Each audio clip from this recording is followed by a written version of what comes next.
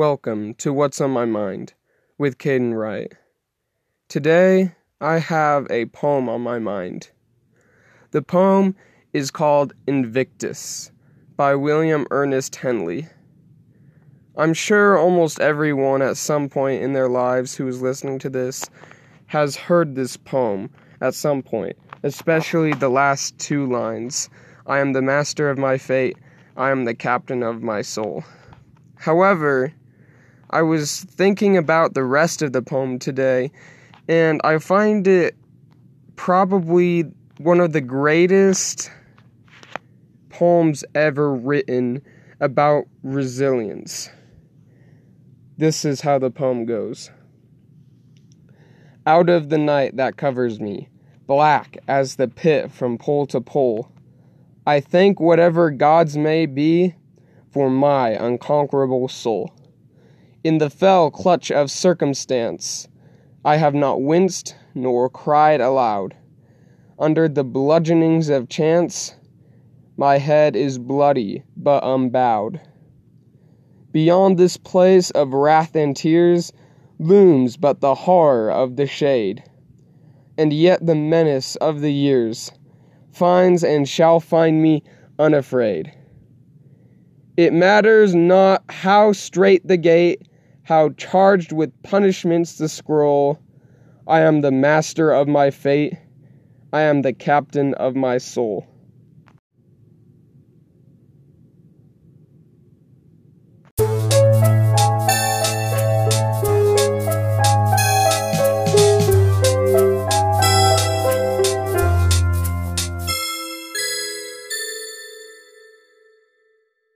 What I love about this poem is it can be used anywhere.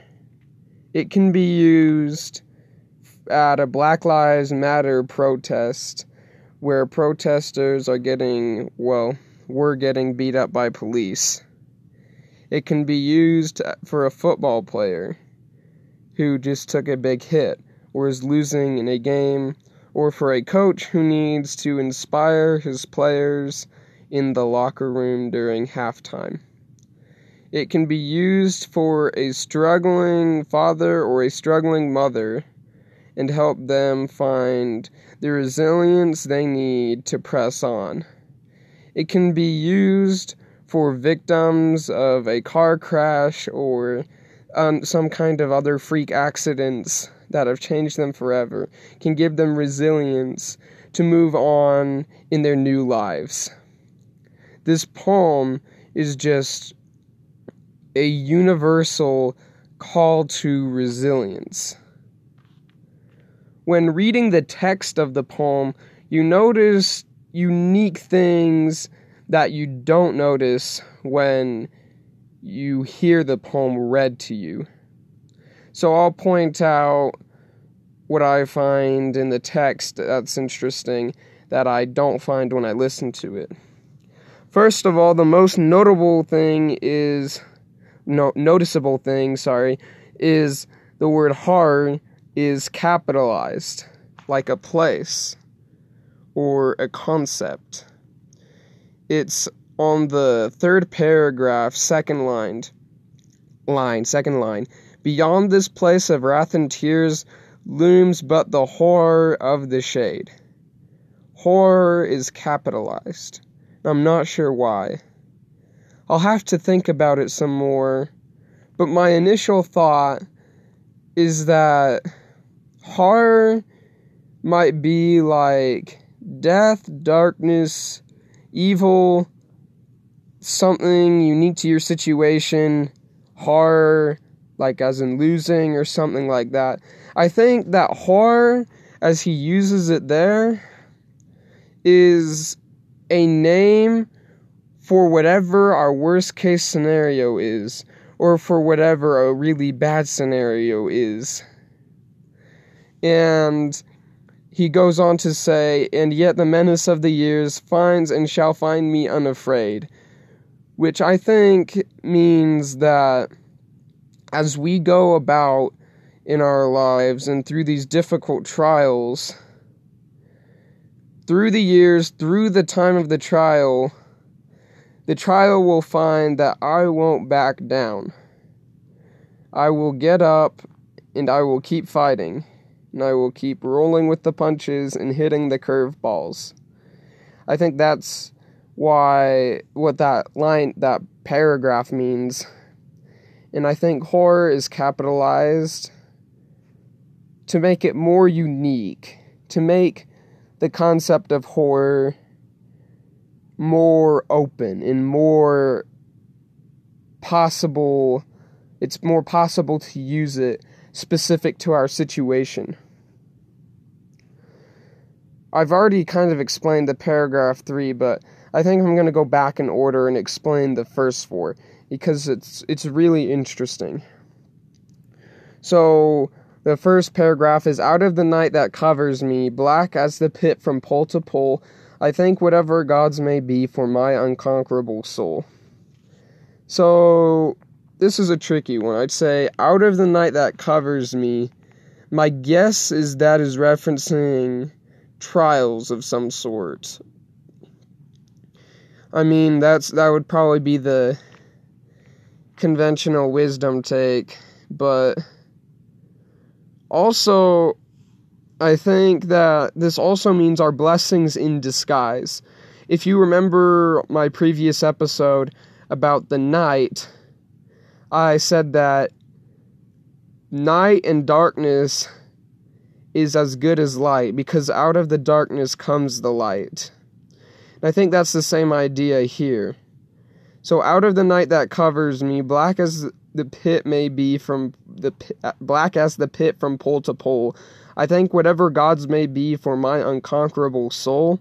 I think he's saying the night is actually potentially a blessing, a way to, even though the situation isn't ideal, it shows his unconquerable his or her unconquerable soul. It shows who we really are and who we are really meant to be. The second paragraph, it says, in the fell clutch of circumstance, I have not winced, nor cried aloud. Under the bludgeonings of chance, my head is bloody but unbowed. That last line there in the second paragraph is my favorite line in the entire poem. My head is bloody but unbowed. Which means, it means, even though we have taken the hits and blood has been drawn, so much blood that our heads are bloody but unbowed, it means that we are not conquered. It means we can keep pressing forward, and we will not bow our heads in shame, in sorrow, because we won't be conquered. So back to the beginning of the second paragraph, in the fell clutch of circumstance, the entire thing here, in the fell clutch of circumstance and under the bludgeonings of chance, these show two examples of happenstance. It's just stuff that happens that's not your fault, but it's just the circumstance you're in, or by chance that you got beaten by whatever. That I have not winced or cried aloud, I think that one way to interpret it would be, it's not showing weakness, but also, it could also be that you're so hurt you can't wince or cry aloud. That's another way of interpreting it.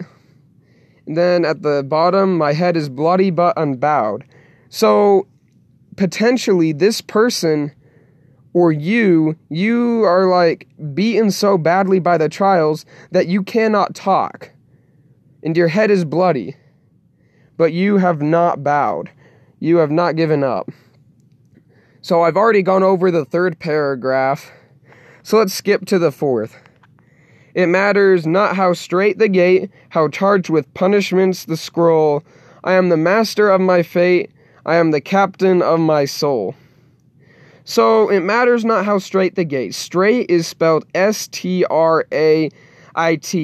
and you might get this from context, but it doesn't mean like straight as in a straight line. It means straight as in narrow. It matters not how narrow the gate. That's what it means. How charged with punishments the scroll. This is an interesting line, and I don't know exactly what it means, or like what the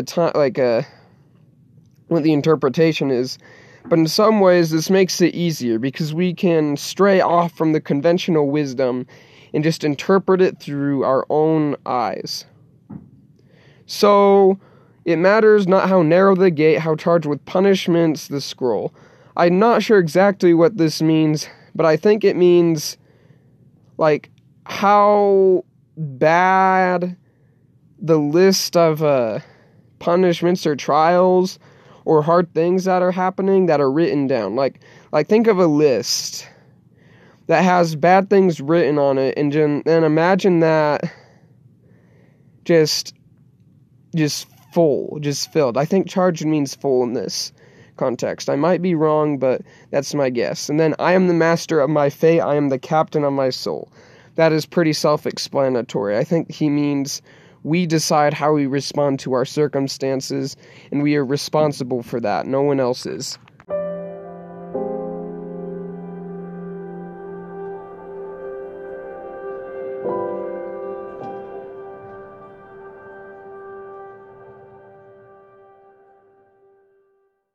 Thanks for listening. See you next time.